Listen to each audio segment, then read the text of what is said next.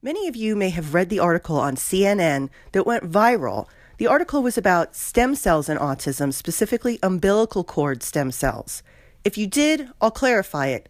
If you didn't see it, I'll explain it. Stem cells for autism have been a controversial topic, and of course you can understand why. Stem cells in general can be controversial. There are different types of stem cells. Some are derived from skin, others from existing cells, some from embryos, some from bone marrow, and some from umbilical cord. Umbilical cord stem cells are easily obtained from the umbilical cord at birth, and thanks to amazing medical technology, can be extracted from the cord and then stored for later use should someone need the stem cells. They're mostly used for blood disorders like leukemia. Unlike getting a donation from another person, which carries the risk of rejection, using someone's own cord blood can be a safer alternative, minimizing the use of anti-rejection drugs. If they can repair blood cells, can they repair brain cells? Umbilical cord stem cells have been used for cerebral palsy and brain injury. They might suppress inflammation. Therefore, they might be effective for autism. I've heard of people going overseas to get stem cell transplants that require severe immune suppression. This is because they're receiving cells that are not theirs. Just Google it. There are sites in China, in Panama, in Costa Rica. The reason they have to go abroad is because it's incredibly frowned upon in the U.S. Nobody has ever studied it in a rigorous way. It could be dangerous, and who knows, it could make autism symptoms worse. So, if you want to study it right, have it done by a top autism researcher collaborating with scientists studying stem cell therapies in clinical settings. So thanks to a donation from Bernie Marcus, that is Home Depot's co-founder Bernie Marcus, that's exactly what Duke University did.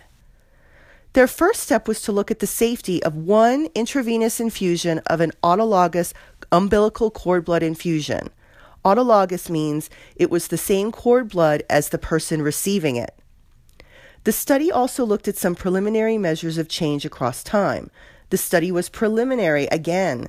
The authors are not saying that this should be taken with the same credibility as a randomized controlled clinical trial. They collected way more data than they reported in this first study, and I assume that some of this data is going to be reported later. Mostly they found that, again, with no control, improved global impressions by clinicians and a decreased number of individuals that showed severe symptoms. That's all they said. It's interesting results from what could be a very important study. Of course I have my doubts, but who cares? So do the authors. I want to state very clearly that the study authors were clear in the media and in their paper about the limitations. In fact, here is a direct quote from the first paragraph of the discussion.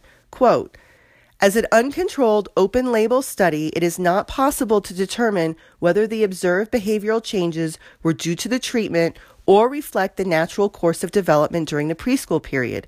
End quote. That didn't stop CNN from sensationalizing it, though.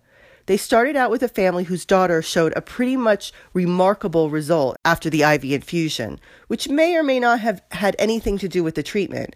And then they led in with criticisms which had to do with the same limitations the author stipulated.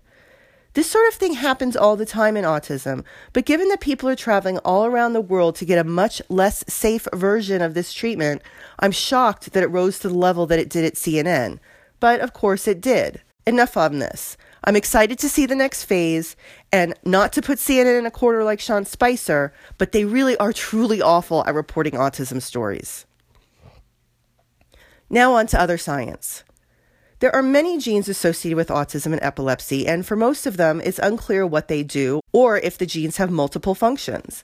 But there is one called SCN2A, which is a little more simple. It controls a sodium channel. It opens up a channel on a brain cell, letting sodium in or turning on the cell so the neuron fires. If you think about it, it makes sense. If you have a mutation and the cell is turned on too much, there could be overactivity which leads to seizures.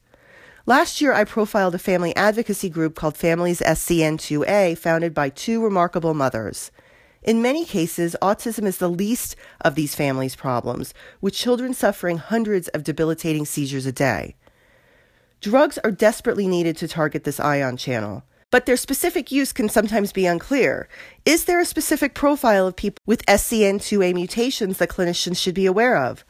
Would they be more effective in some people and not other people?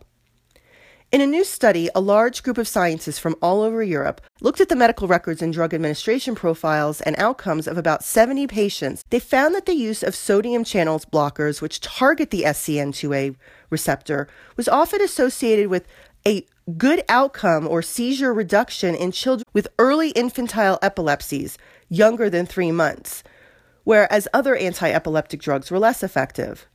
In contrast, sodium channel blockers were not so effective in epilepsies with later onset, older than 3 months, and sometimes induced seizure worsening in this group.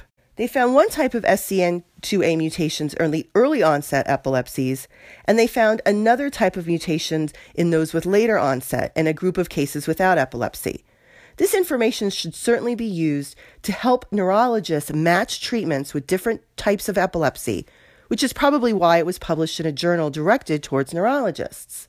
Thanks for listening this week, and I'll talk to you next week.